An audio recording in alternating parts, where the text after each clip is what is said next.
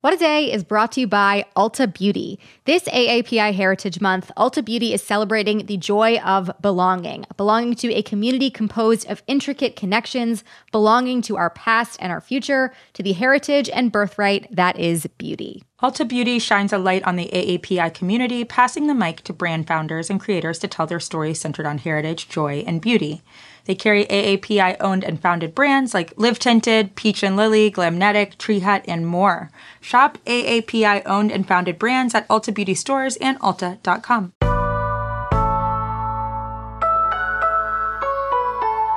It's Friday, May 27th. I'm Gideon Resnick. And I'm Tre'vell Anderson, and this is What a Day.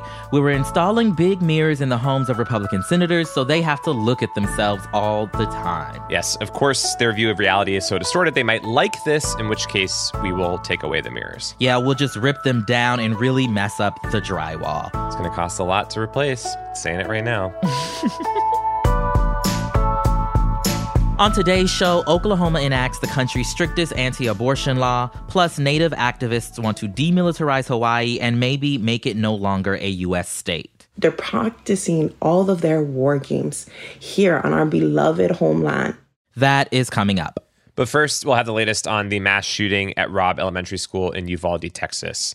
In a moment, we're going to talk about how the focus is now on the police, because some parents are saying that officers did not respond fast enough after the shooter entered the school. However, we start by remembering the victims. 19 of the 21 people killed were children. They were fourth graders at the school. We mentioned several on our show yesterday, but here's info about more of them because their personal details have since become public. Nevaeh Brajo was 10 years old. In a Facebook post, her aunt said that Nevaeh's name is heaven spelled backward and described her as an angel. McKenna Elrod, also age 10, her aunt said McKenna liked to sing and dance, play softball, and, quote, her smile would light up a room. Jose Flores, Jr., age 10, he was an honor student and was the eldest of 4 kids. His mother said he was always great with babies, especially his baby brother. Ellie Garcia, also age 10, her grandparents said she loved the movie Encanto, wanted to be a teacher, and dreamed of wearing a purple dress to her quinceañera. Tess Marie Mata, also 10, her older sister Faith posted a series of pictures to remember Tess, including her snoozing in bed, snuggling with a cat, and doing the splits. Miranda Mathis, age 11, the mother of Miranda's friend, said she, quote, was very loving and very talkative when I was around, and that Miranda would often ask her to do her hair. Layla Salazar, age 10, her father said Layla danced to TikTok videos and sang along with him to the Guns N' Roses song Sweet Child of Mine every morning on the way to school. And finally, there's Joe Garcia. He was not shot on Tuesday. He was the husband to Irma Garcia, one of the 2 teachers who was killed. But yesterday, his nephew posted on Twitter that Joe, quote, passed away due to grief. Reportedly, Joe had just come back home Thursday morning from visiting the memorial at the school and then collapsed because of a heart attack. Joe and Irma were married for 24 years and had 4 children. We'll have links to the local news organizations that have been sharing the stories of these victims, as well as how you can help their families. That will all be in our show notes. Yeah, so let's turn now to a big issue from yesterday, how police in Uvalde responded to the shooter. Victor Escalon, the regional director for the Texas Department of Public Safety, led this press conference yesterday that resulted in quite a bit more questions than answers. All right, tell us, what did he say? Yeah, there was a lot here. For one thing, he said that the shooter was outside Robb Elementary for 12 minutes firing shots before he entered the building. That's obviously a significant span of time. He then apparently entered the building and barricaded himself in a classroom. On the way, he did not encounter any law enforcement, according to Escalon, which directly contradicts what authorities have been previously saying, that an officer confronted the gunman outside the school. The first officers apparently arrived about 4 minutes after the gunman entered and retreated initially to wait for backup. However, it took a period of about an hour for a Border Patrol tactical team to actually get into the classroom and shoot the gunman. An hour is a very long time for such a emergency situation. I think we can all agree to that. So this new timeline that we're hearing about has got many people, including the parents of the victims, incensed. Could you tell us a little bit about why? Yeah, I mean, it's kind of apparent, right? Because numerous questions remained, including why there were differences in the initial statements that the other officials had made, why this all took so long, and how the gunman was apparently able to enter through an unlocked door. Here is CNN's Shimon Prokopets pressing Victor Escalon from Texas Department of Public Safety and funneling some of the frustrations with the lack of answers here. You guys have said that he was barricaded. Can you explain to us how he was barricaded and why you guys cannot breach that door? So I am taking all your questions into consideration. We will be doing updates. We will be doing updates to answer those questions. To answer that question now, sir. What is your name? Shimon Prokopets from CNN. I hear you. Because we've been given a lot of bad information. So why don't you clear all of this up now and explain to us how it is that your officers who were in there for an hour, yes, rescuing people, but yet no one was able to get inside that room. Shimon, we will circle back with you. We want to answer all your questions. We want to give you the why. That's our job. So give us time. I'm taking all your questions. I'm taking them back to talk to the team. Can you tell us how the door was barricaded? Look, thank you for being here. We'll talk soon. We'll talk soon. Thank you. As a journalist, that is a wild clip to be asking questions and not get answers, and to see how he tried to evade. That's wild. Yep. Now, this stretch of time that we're talking about, roughly an hour, was absolute agony for parents of the children inside. Some of them were talking about what was happening while they were outside the school. What did we learn there? Yeah, this is where a lot of the most damning eyewitness accounts are emerging. So Javier Cazares, whose daughter Jacqueline was one of the 19 children killed, told the Washington Post that he and a group of men were gathered outside the school and were told to move back. He said, quote, "We didn't care about us. We wanted to storm the building." He later learned that his daughter had died. Another witness said that they saw police arriving, but didn't get why they weren't all kind of rushing into the building. The following is from a video posted to Facebook by a man outside the school and verified by the Washington Post. These cops are right here. Bro, there's a fucking shooting at the school, and these fucking cops are telling everybody to leave, dude. While everybody's here trying to pick up their fucking kids. They're saying that the shooter's in the new building. I don't know if they had a new building. Like, if they got a shot, shoot him or something. Fuck. Look, they're just all fucking parked and outside, man. They need to go in there.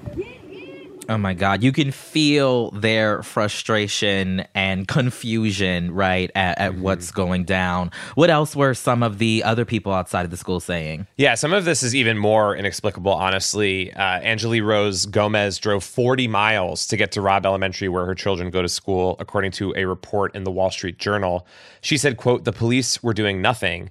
And after a few minutes, she told the publication that she was put in handcuffs for purportedly intervening in an active investigation.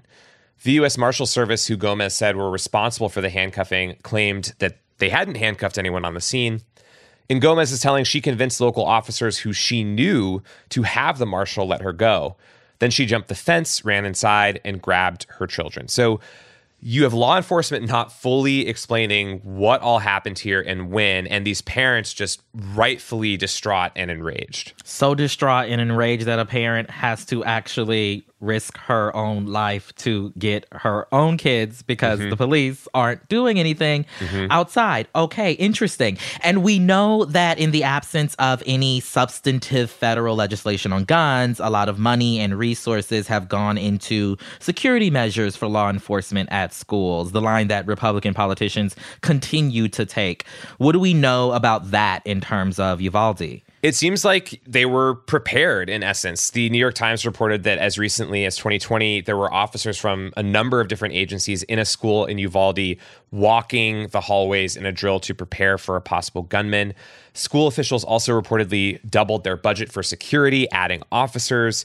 And the separate police force for the city itself deployed a SWAT team to learn layouts of buildings. But just because there is a budget for it doesn't mean it's going to translate into safety for children. We know historically that federal dollars have been given to schools for campus officers after the Columbine shooting in 1999. And there isn't a lot of substantive evidence that that alone is decreasing gun violence in schools, particularly when we talk about these instances that we have of so many mass shootings since then. We'll link to the story, but it goes into more details on what specifically Texas has budgeted for school safety following another school shooting in 2018 at a high school near Houston, as well as the lack of substantial evidence that lockdown drills keep kids safe. We'll have much more on this soon and delve into this specific topic a little bit more, but that is the latest for now.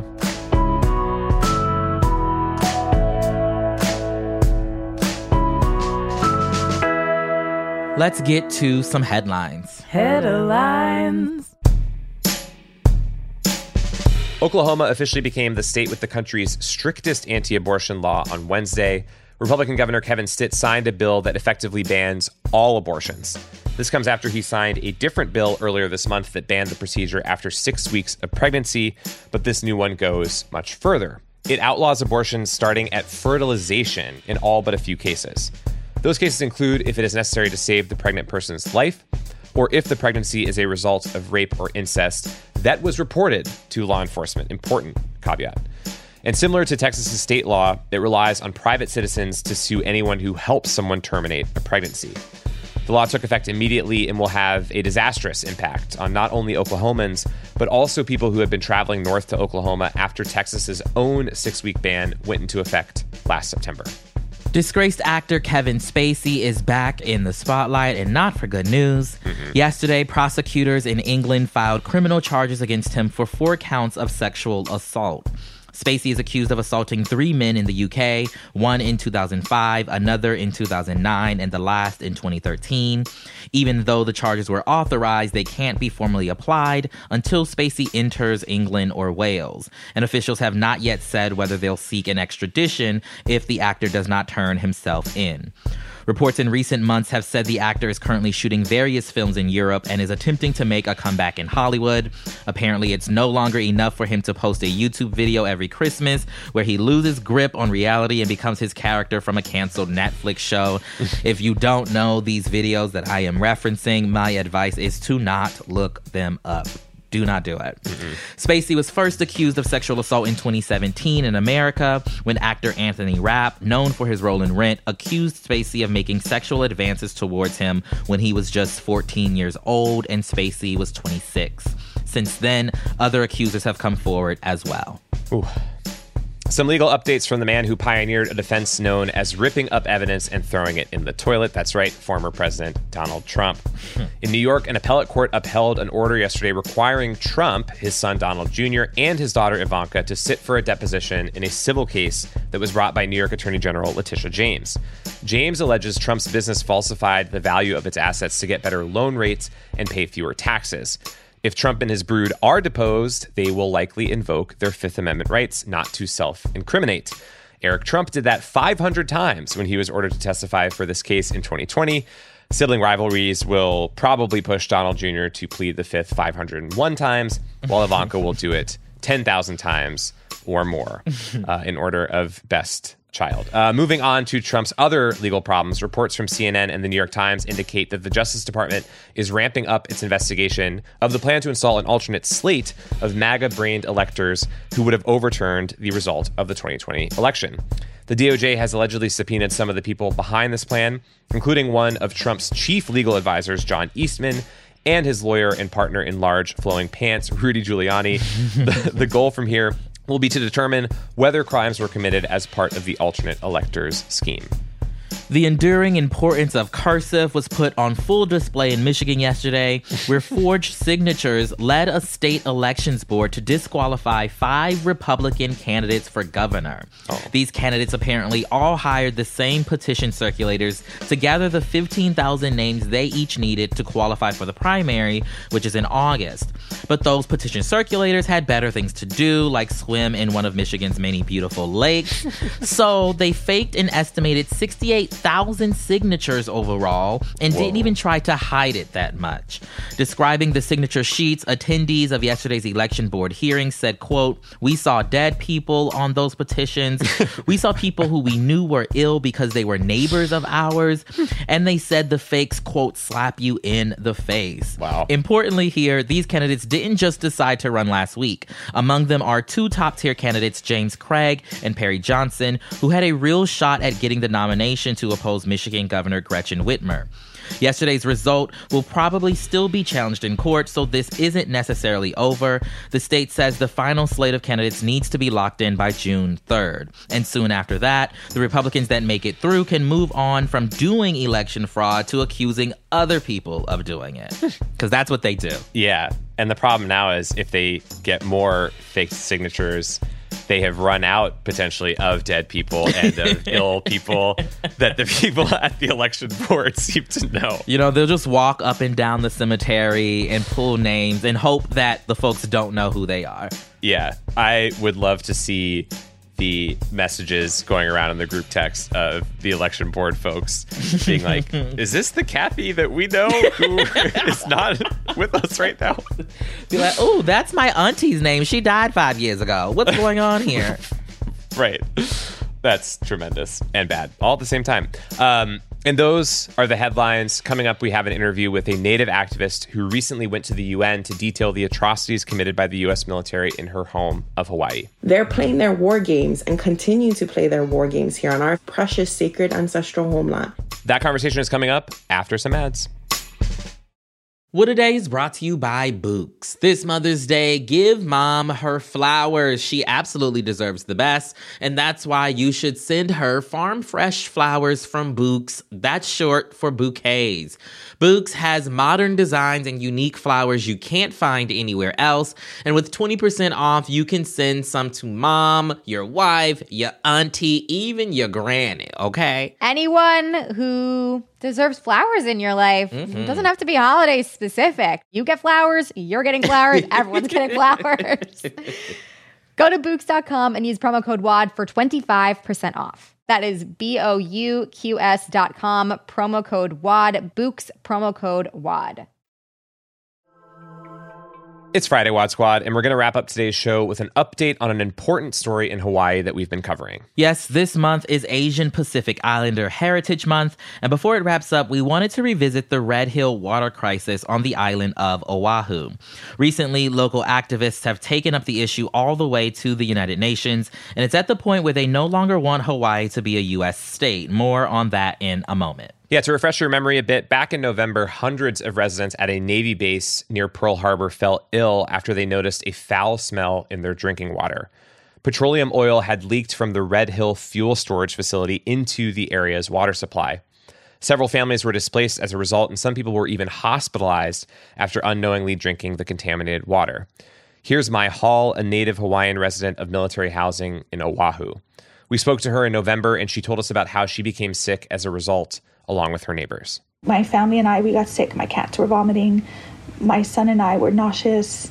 We got headaches. I had bloody stools. My husband had really bad stomach pains. A lot of my friends took pictures of their kids with blistered, bloody lips. Somebody went to the ER for chemical burns inside their mouth. Somebody's 5-month pregnant wife went to the ER for uncontrollable vomiting. And somebody's little infant was covered in a red rash from bathing in the water. So this, of course, prompted widespread outrage. People took to the streets in protest, demanding that the fuel storage facility be drained and shut down for good because it's been leaking ever since the 1940s.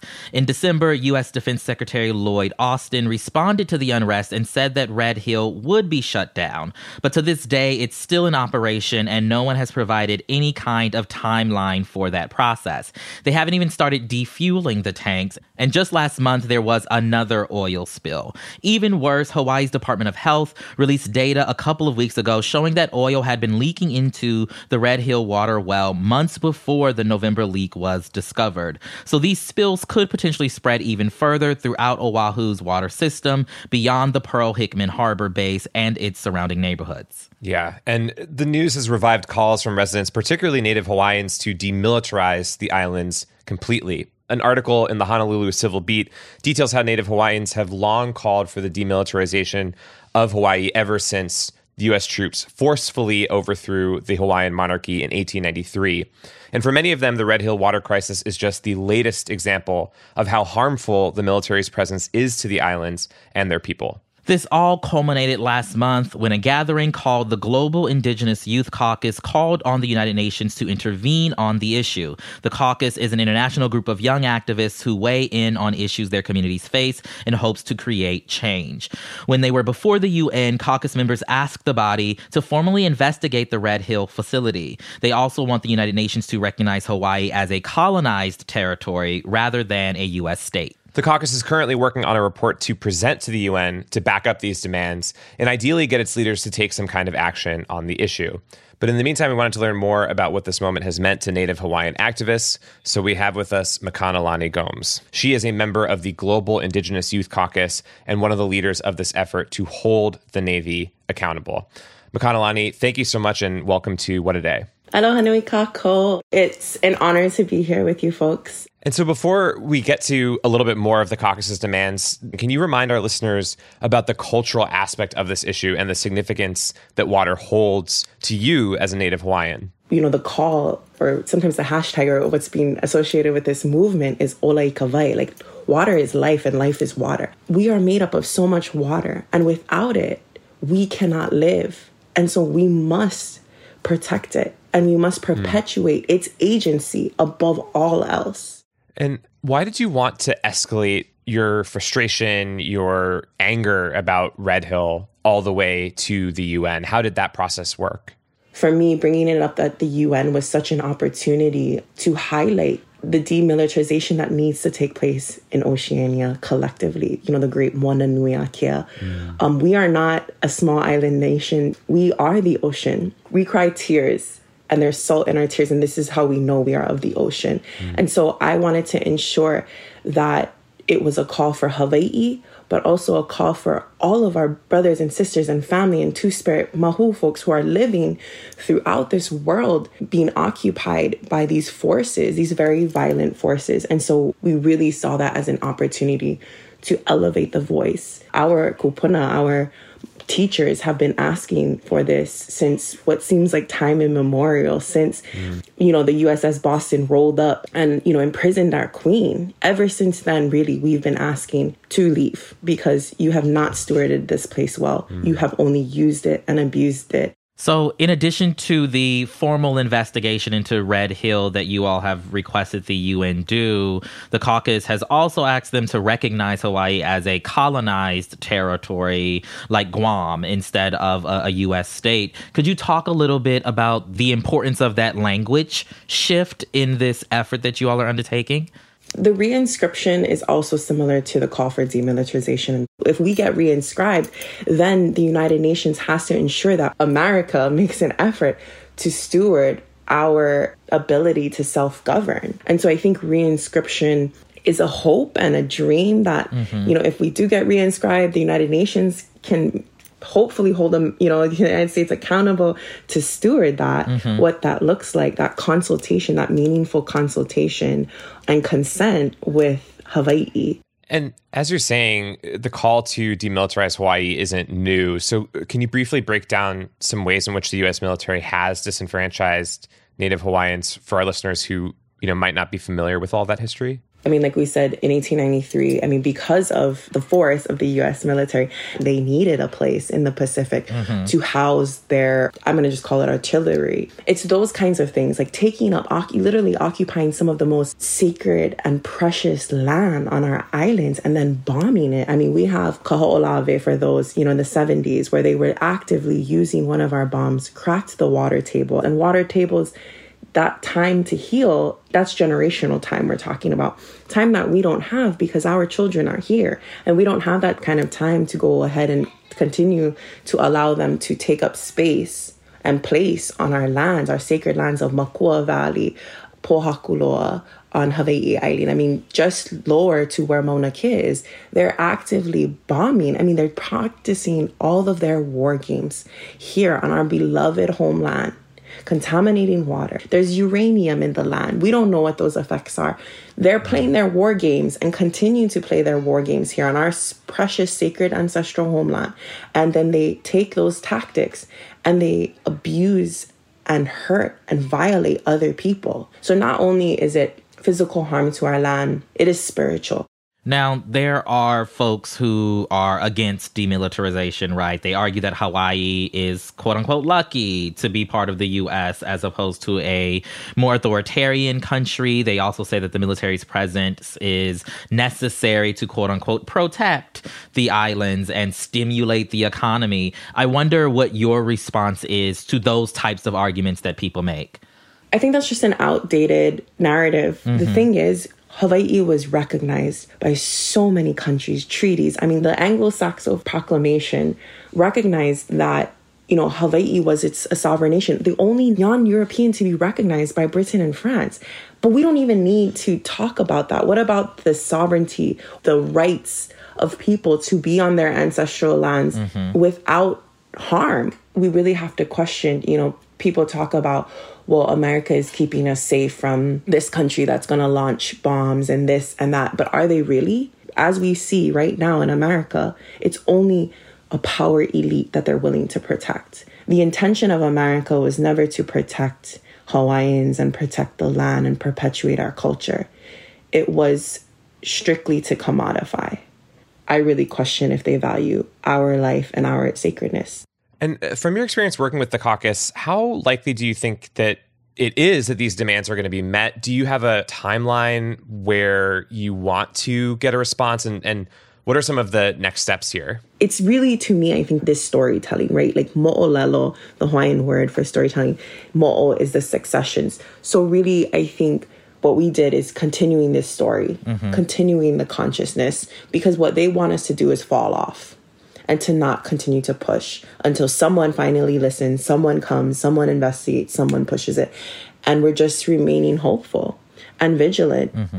Thank you for sharing that. Before we go, for the listeners out there who want to learn more, who want to support what you all are doing, how can they help? I think it goes back to that inner work, really investigate where are you at in your journey of life, whether you're indigenous or not, whose land are you on? I mean, it's simple things like that. What are you doing to kako or support those people of that land? Indigenous people are doing so much work in so many different worlds. So I think it's really trying to do some personal work. I mean, donate. I mean, if you have funds, donate. If you have things, support. But it's really, what are you personally doing to show up and support those that are marginalized? Well, thank you so much again for all of your time today. We really appreciate it. And I think it's a huge service to our audience for them to be able to think about these things and to start to understand them. So thank you. Mahalo. We will link to the Global Indigenous Youth Caucus in our show notes so you can learn more about her and her fellow activists' work.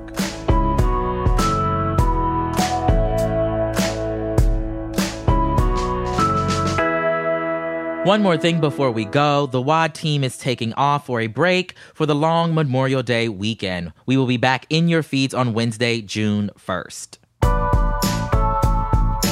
That is all for today. If you like the show, make sure you subscribe, leave a review, tighten up those large flowing pants, and tell your friends to listen.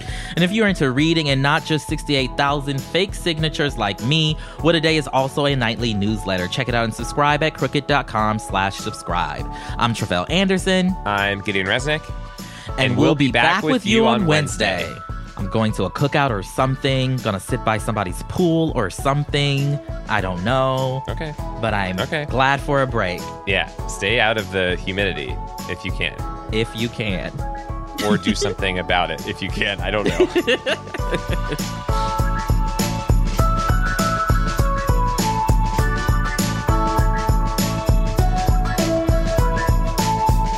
What a Day is a production of Crooked Media. It's recorded and mixed by Bill Lance. Jazzy Marine and Raven Yamamoto are our associate producers. Our head writer is John Milstein, and our executive producers are Leo Duran and me, Gideon Resnick. Our theme music is by Colin Gilliard and Kashaka.